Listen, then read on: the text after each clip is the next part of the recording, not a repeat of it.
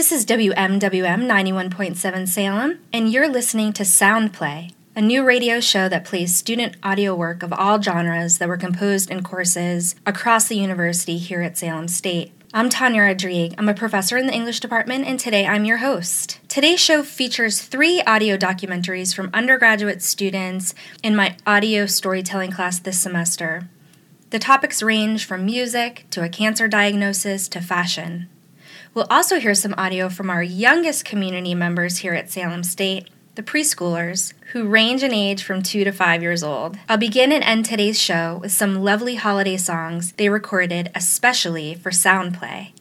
So here's a bit of holiday cheer from the SSU preschool. Ready? 1, 2, 3.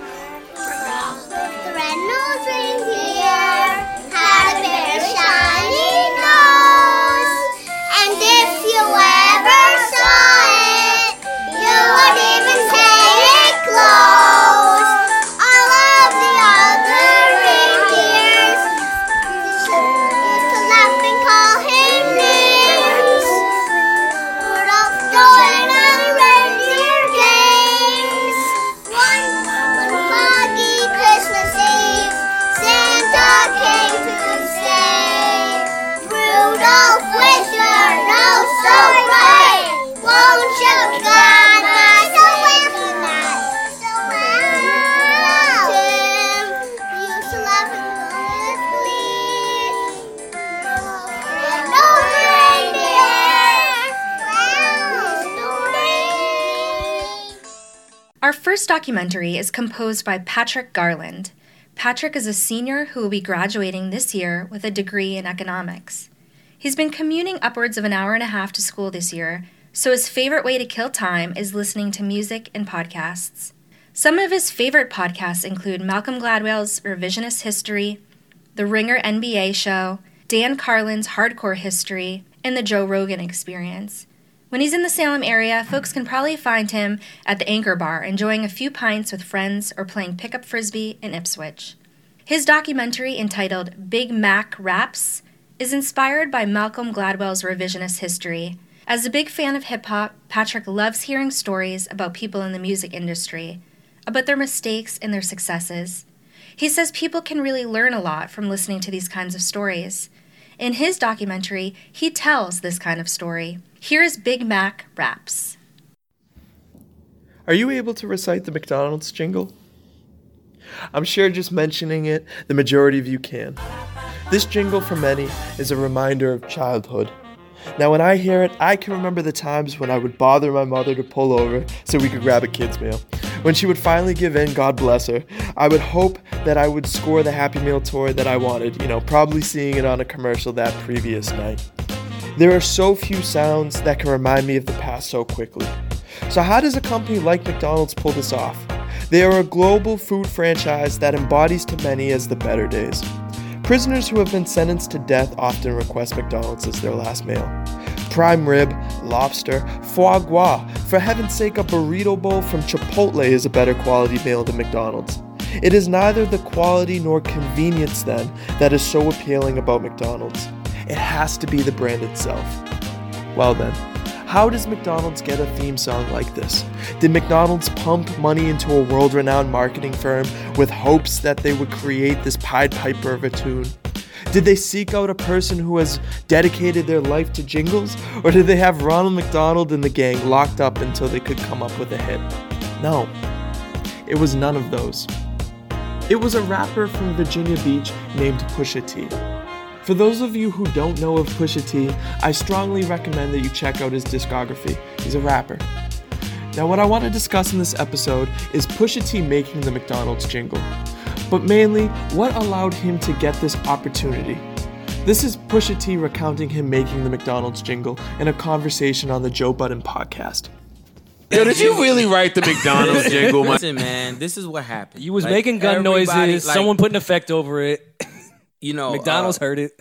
No, Steve, McDonald's heard it. No. They brought this is around the just in time and all that. For the clips, around that time. Steve Stout basically brought us the whole idea of doing the McDonald's jingle. When when he brought it to us, he gave us the "I'm loving it," tagline. Yeah, and we basically just wrote to that. So you just wrote da da da da da. No. No. But within that, they just took pieces out, whatever the case may be. And I feel like McDonald's shouldn't have wanted to work with this guy. But no. And Steven Victor again. And they got over. Pay a one-time payout. Oof. So, the original jingle was created by Pusha T and Justin Timberlake. This first commercial has Pusha T rapping while JT sings the chorus. This commercial is so successful that the ba-da-ba-ba-ba beat and the "I'm loving it" catchphrase has been placed at the end of every McDonald's commercial since then. Okay, now how does Pusha T, a guy with no advertising experience, land a commercial of this magnitude? Well, to know that is to know Pusha T. Pusha T is a principled man. He is the epitome of a person that keeps it real. In an industry that is forever changing, he has remained the master of his craft, and his craft is cocaine raps. He is the king. Now, there are legends in this field, rappers like Jeezy, Freddie Gibbs, and Cam'ron, but the difference is that Pusha T has this down to a science. He is not one to adapt to the times, but go deeper into the craft. His close friend Pharrell says it best on his podcast. Take a listen. And started working with a bunch of other producers.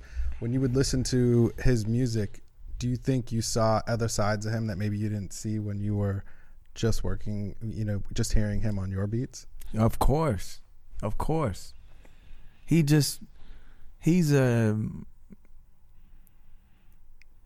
To me, I feel like some people become chameleons over different beats, but to me, he just what he is becomes deeper, if that makes any sense. Numbers on the board. Mm-hmm. I just want to thank you, sir. Put that out there. You look and you're just like, wow. It's like he just has his own world that just continues to get just deeper and deeper and deeper, and I'm like, man, where do you find those metaphors, bro? He rhymes so much better than me. He always has, but... What Pharrell says rings so true to Pusha. Even Pusha T acknowledges this. Here's his thoughts on his craft in the Drink Champs podcast. It's what people need to realize as far as I go is I never want to make their records. If you look at my career, I've made the same record my whole career. Right. I've made the same album basically my whole career. I've talked about the same thing my whole career. Period. Yeah, you're not chasing a trend or chasing I'm not chasing a a vibe, trend. I'm not chasing radio. I'm not chasing nothing. So when people say that, it's sort of funny to me because it's like, man, my record's still going to be about the streets. Right. It's still going to be about, just how, my perspective and my point of view from a street perspective. Right.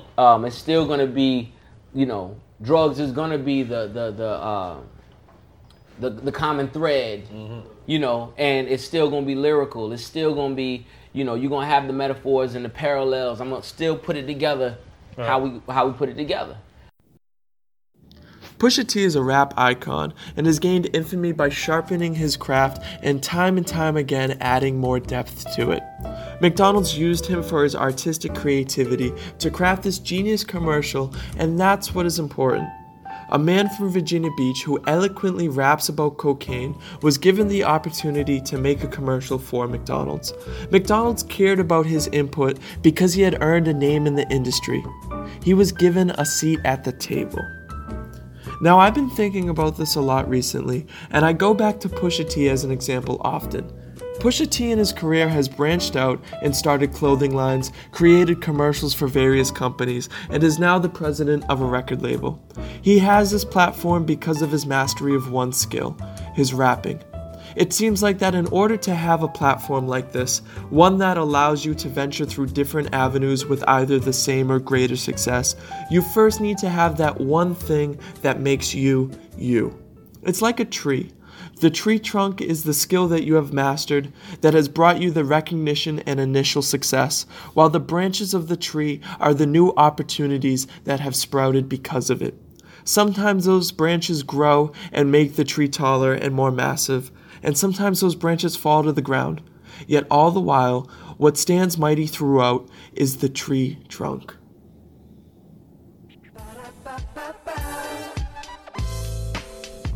This podcast is brought to you by me, Patrick Garland, with inspiration from Malcolm Gladwell's revisionist history. I want to shout out the Joe Budden podcast, Othertone, and the Drink Champs podcast for providing me with content for this episode. Thank you to the listeners. I really appreciate the listen. I'm loving it. You know you're my world. How could I mind love taps from my girl?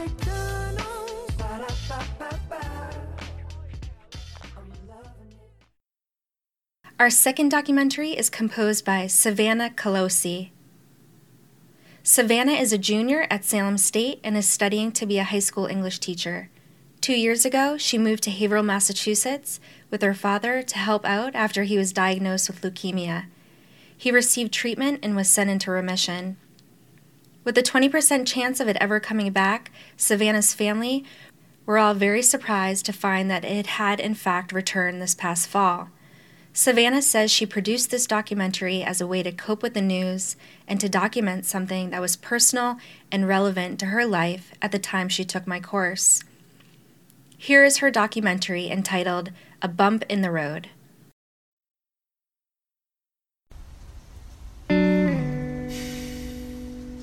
Well, the hardest part is I almost feel like I let everyone down, even though it's not my fault.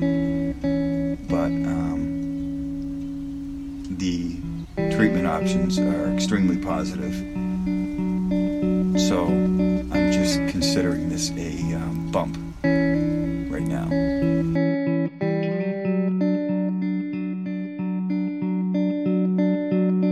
So let me just, so now we are doing this, and this is a mutation analysis panel that tells us what kind of mutation led to leukemia development. And this also tells us which one we have to immediately take people to transplant, which one we can try chemotherapy alone. So prior testing did show that you could be fine. You know, you had 80% chance that it's not going to come back. Right.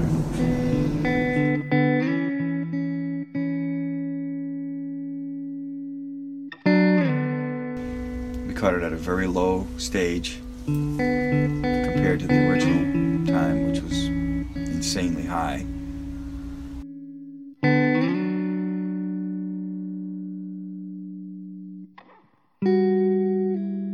Taking to transplant now, like today, is like really failure, because the transplant takes 3-4 months to start, you know, the graft being potent enough that can protect you. But in the meantime, the leukemia is growing, you know what I mean? So that's why we have to get you to remission.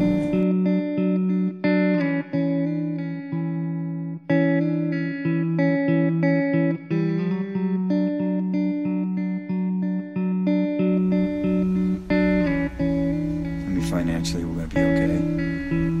So,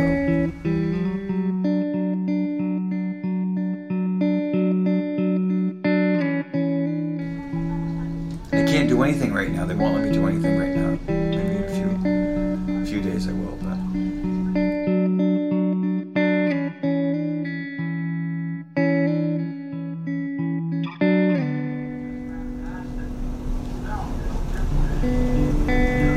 It is a lot, because I don't think any, I mean, you included, including your doctors, nobody really expected this. So, right. The absorption period is different for everybody, and more information might help you absorb better and not worry, because you know what you have to do. You know where to direct your energy.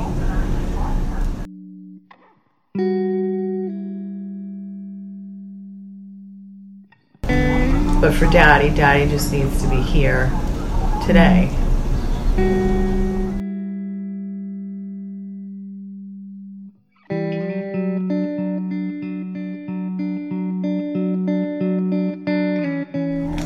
All that stuff, that's all you have to do. You just have to get better. The rest of it we do.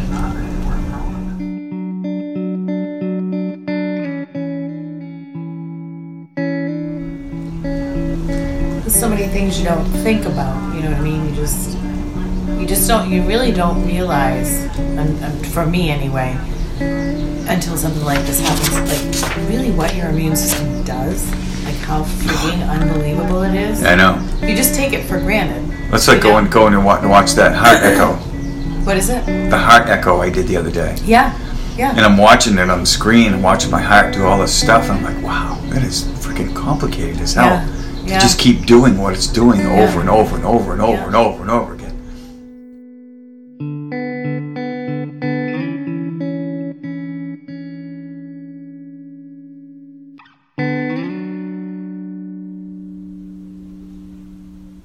You get a little stir crazy after. That first treatment I had when I was in there for like almost 6 weeks, that was much.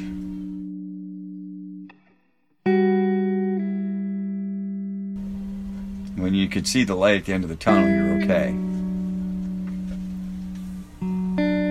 Watch your numbers go up, watch things get better. That's the important part.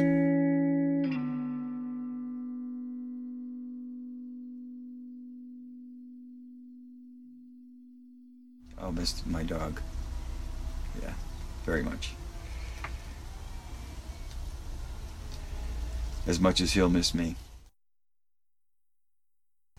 So, I'm just considering this a bump right now. We have to stop for a few moments for some messages.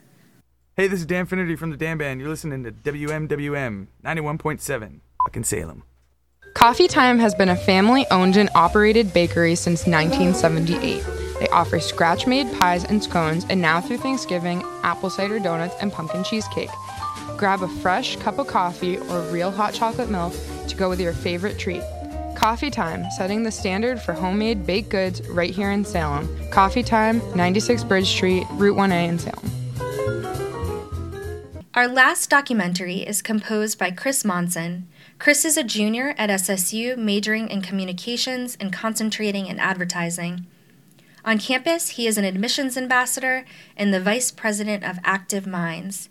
He also plays on an intramural volleyball team. His documentary, entitled The Sounds of Fashion, follows 3 generations of women and how fashion has changed over time.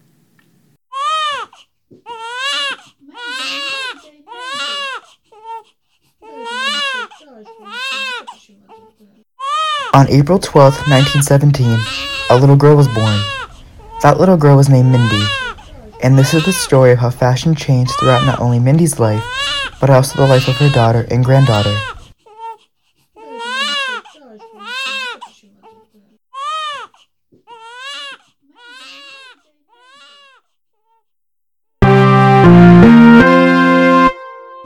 America at War. God bless America. World War II began on September 1st, 1939. Mindy was 22 years old. In December of 1941, the United States began seeking single women aged between 20 and 30 to employ in factories to build munitions, ships, and airplanes. As a single 24-year-old woman, Mindy fit right into this category and soon found herself supporting the war efforts. God bless America. During this time, the way women dressed underwent a dramatic change. It was fashion on a ration. As nylon and wool, both staples in the way clothes were made, were needed by the military. And after the attack on Pearl Harbor, Japanese silk was banned in the United States. So, I'm sure you're wondering, what did women use to make their clothes? Well, that's simple. The answer was rayon. A synthetic fabric developed in the 1930s. Paris lost its grip on the fashion industry, and New York gained the upper hand. Many materials that we wear regularly, such as denim, cotton, gingham, and jersey, were used to create comfortable clothes for daily wear. Rayon was still the fabric of choice, though, did not bend or crease, and could be made into both light and heavyweight garments. There wasn't much color in the average woman's wardrobe during this time. The colors often used were very patriotic, such as Air Force blue, cadet blue,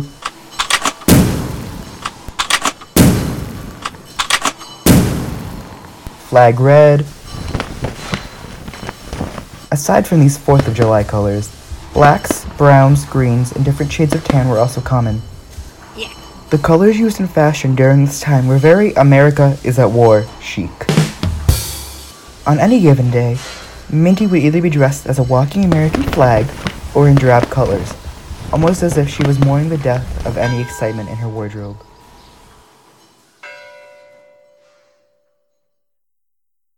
Legs. During this period of rationing and making do, materials to make clothing slowly but surely started running out. New restrictions on how much fabric could be used to create clothes were established, and with less fabric came shorter hemlines and garments with narrow hips. I'm sorry, what? Sorry. Short and boxy garments grew in popularity due to these restrictions, and this meant women could use these fabric restrictions to flaunt what their mamas gave them. Seriously? You could also consider this time period the era of the legs, because once those legs started showing, fashion was never going to be the same. But while legs were flaunted during this period, we also saw pants become an important staple in any working woman's closet. Not only being used in the factory, women also began wearing pants for casual wear and for working around the house. Stockings once made of silk turned into stockings of nylon, with bobby socks becoming popular in younger women. Mindy, now 24, is stepping out for a date tonight. It's a beautiful July evening, and she is wearing a dress with a hemline just below her knee. Sorry I was late. That's okay, baby. Mindy doesn't know it yet, but the man she's going on a date with will become her husband in a few years. Will you marry me? Yes! And just like her relationship status, the status of fashion was also going to change. The end of the war. End the end the war. End war. End the war.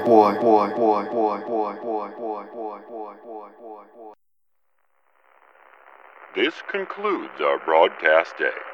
Good night, and God bless America. The ending of the war did not cause immediate change in women's fashion. Clothing rations and fabric restrictions were still in place as the U.S. economy mended from the war efforts. We did see a change in what colors were used in fashion. New colors such as terracotta and turquoise began popping up in clothing, as well as exotic floral prints that stemmed from the growing consciousness Americans had about other countries. God bless America. Both these bright new colors and fun prints can be attributed to Mexican and Latin American doing. Mexicanos el grito de guerra, el acero apresar y el bidón. God bless America. God bless America. America, America, America. In 1947, the way that women accentuated their figures changed. Unfortunately for Mindy, she had a little bit of a wait before she could throw on a new Christian Dior-inspired dress with an hourglass look.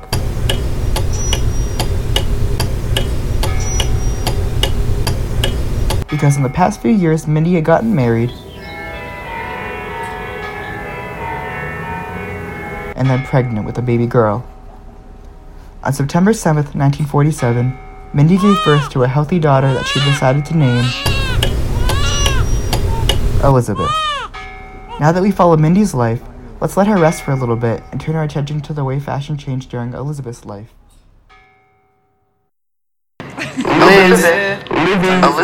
Liz. The way Elizabeth, let's call her Liz for short, dressed when she was old enough to appreciate fashion was different from the way her mother once dressed. Liz was a teenager who grew up during the 1960s. Fashion icons ranged between Jackie Kennedy,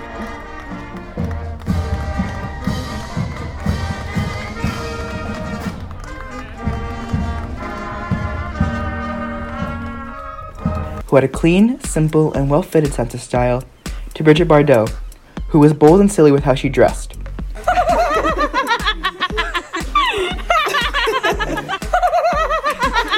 Bardot's 1959 pink gingham wedding dress with white lace trim was unexpected, but also quickly made gingham and lace the new trend. A cultural phenomenon known as youthquake is what shaped the fashion of the 1960s youth. Women wanted to wear oversized collars, bows, mini dresses that did not accentuate their form. Full skirts and tight bodices from the 1950s were still in fashion until 1963, when loose and shapeless dresses known as shift dresses came into style. Shift dresses were casual wear for being at home, running some errands, or going to the beach. But These dresses were not office friendly, as they were too short. Oh no. Sorry, not sorry. These short dresses were seen as a sign of a woman's sexual liberation. How short a woman wore her dress was seen as how confident she was. But don't mistake sexual liberation for sexual desire. Women wore short skirts and dresses during this time not to attract the sexual interest of men, but to give the power back to women, and for her to decide if a man's attention was what she wanted.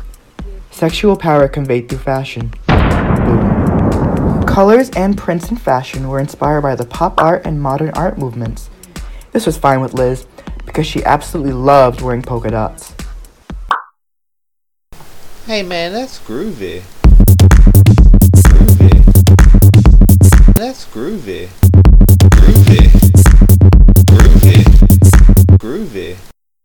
Liz, now a woman in her 20s, embraced this new hippie style.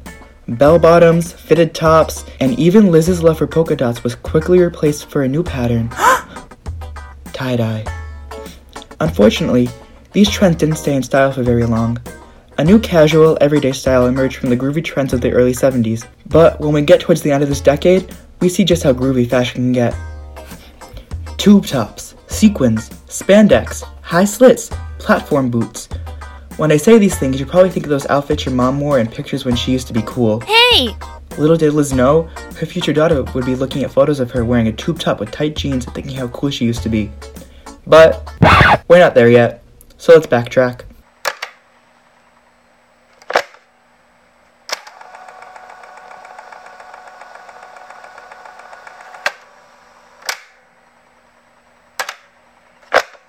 Liz was living life to its fullest when she was 25, right in the middle of the 70s.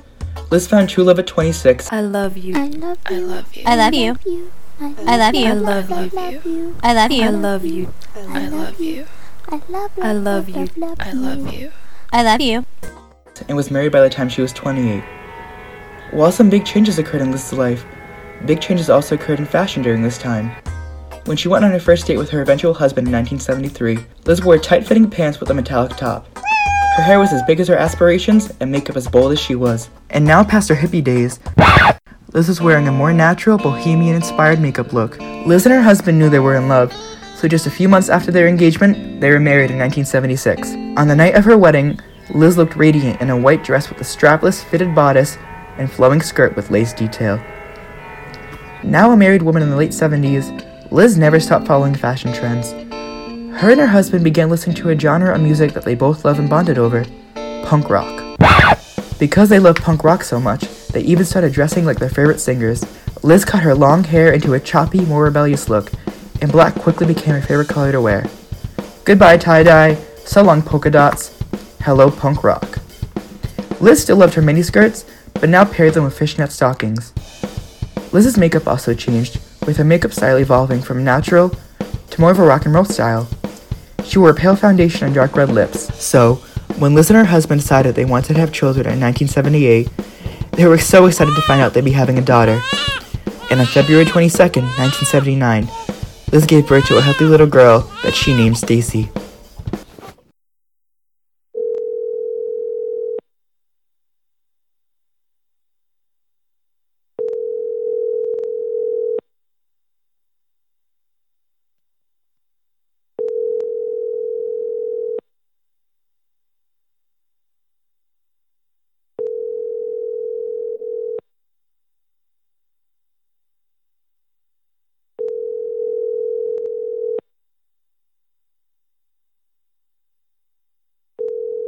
Hello, no one is available to take your call. Please leave a message after the tone. Hey Stacy, it's me. I was just calling to say that I think you're pretty dope. Yeah. Because Stacy was born at the tail end of the 70s, she wasn't really old enough to grasp the fashion trends of the 80s. However, in the late 90s, when Stacy became old enough to start making her own fashion decisions, you already know she always kept it poppin'. Stacy, now 16, was inspired by her parents' own punk rock style from when she was younger. She went for a more grungy look in those high school years, wearing flannels, wide-legged pants, and even sometimes overalls. she may have graduated college in 2001, but that accomplishment was quickly overshadowed by the purchase of her first hot pink Juicy Couture tracksuit. If Madonna could rock it, so could Stacey. Stacey soon found that these tracksuits, paired with shimmery pink lip gloss, made her feel almost unstoppable. But Stacey's fashion wasn't just limited to tracksuits and lip gloss. Low-rise jeans were also a go-to in Stacey's closet. And if those jeans had rhinestones on the back pockets, you already know she was all over them. Oh, I know, right? Stacey often paired these low-rise rhinestone jeans with peasant tops, which are loose, flowing shirts. Taking some inspiration from her mom, she also wore the occasional halter top, which were revived in the early 2000s. Stacey also had a head full of chunky blonde highlights. When Stacey was going out with her girls, she sometimes wore micro mini skirts, which were low-waisted skirts with a hem at your upper thigh. Stacey even wore a dress over a pair of jeans once, but quickly decided that fashion trend wasn't for her and vowed to never wear it ever again. In 2005, after going out to a bar wearing an all-denim ensemble, Stacey's eye was caught by a man who she swore could have been Justin Timberlake's long-lost brother. It was love at first sight, and she was married in 2008 when she was 29 years old. She even considered wearing an all-denim dress, much like Britney Spears once had.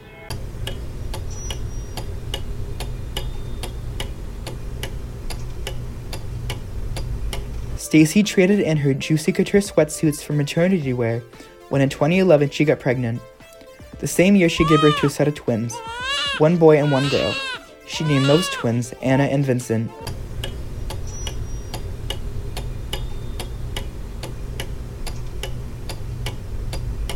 It's 2018 and those twins are 7 now. I'm sure you're wondering how fashion is going to change throughout the course of their life, but to answer that question, we'll have to catch up with them in a few years. This concludes our broadcast day. Good night, and God bless America. Again, that was Chris Monson and The Sounds of Fashion. Next, we have some more tunes from our talented preschoolers.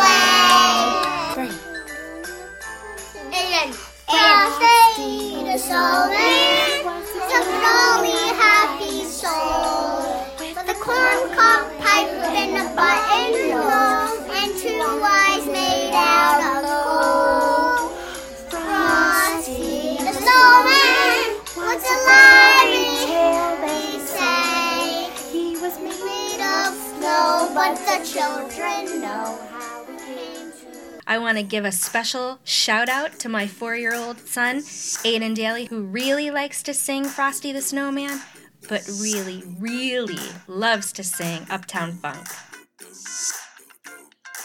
Thanks so much for listening. Tune in early next semester for another show. The day and time is to be announced. Happy holidays. Happy holidays!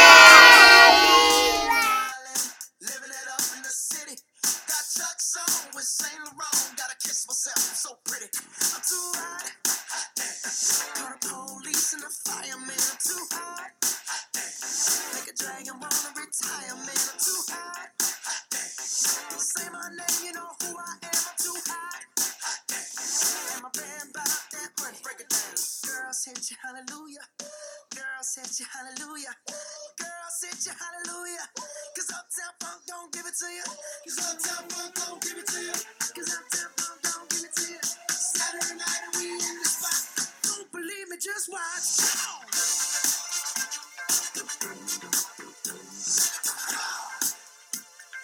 Don't believe me, just watch.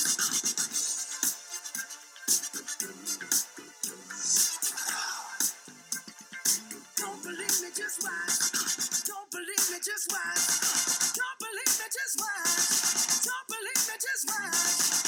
Hey, hey, hey, Salem State University Radio. They must pay us millions to stop broadcasting. WMWM Salem, 91.7 FM, and WMWMonline.com. I didn't want to talk. She just sat with me. That was all I really needed. We got back. One day he called me out of the blue, and it's comforting to know that I always can count on him to have my back. She called me from time to time. I really didn't think I needed any help. It took me from being really depressed to feeling like somebody cared. It gave me some hope. Just that one text. Be there. Your call, your presence, your words, your support. Be there and help save a life. Learn more about preventing suicide at veteranscrisisline.net.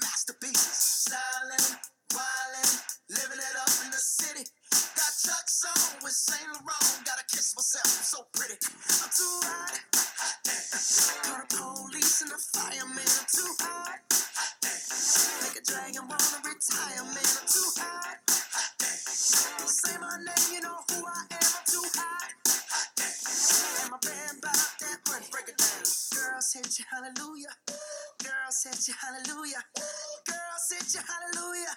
Cause Uptown Funk don't give it to you. Cause Uptown Funk don't give it to you. Cause Uptown Funk don't give it to you. Saturday night and we in the spot. Don't believe me, just watch.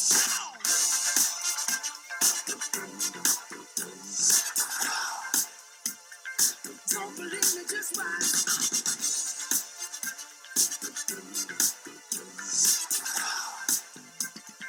Don't believe me, just watch. Don't believe me, just watch.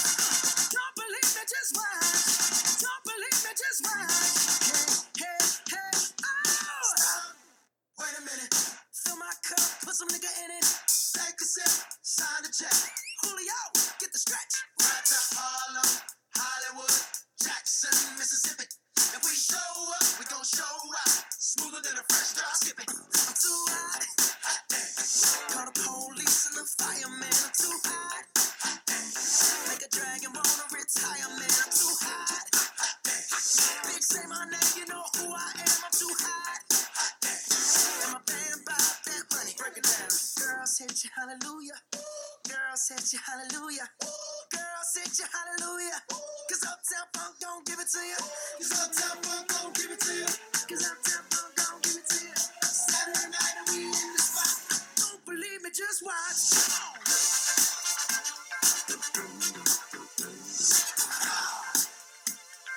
Don't believe me, just watch.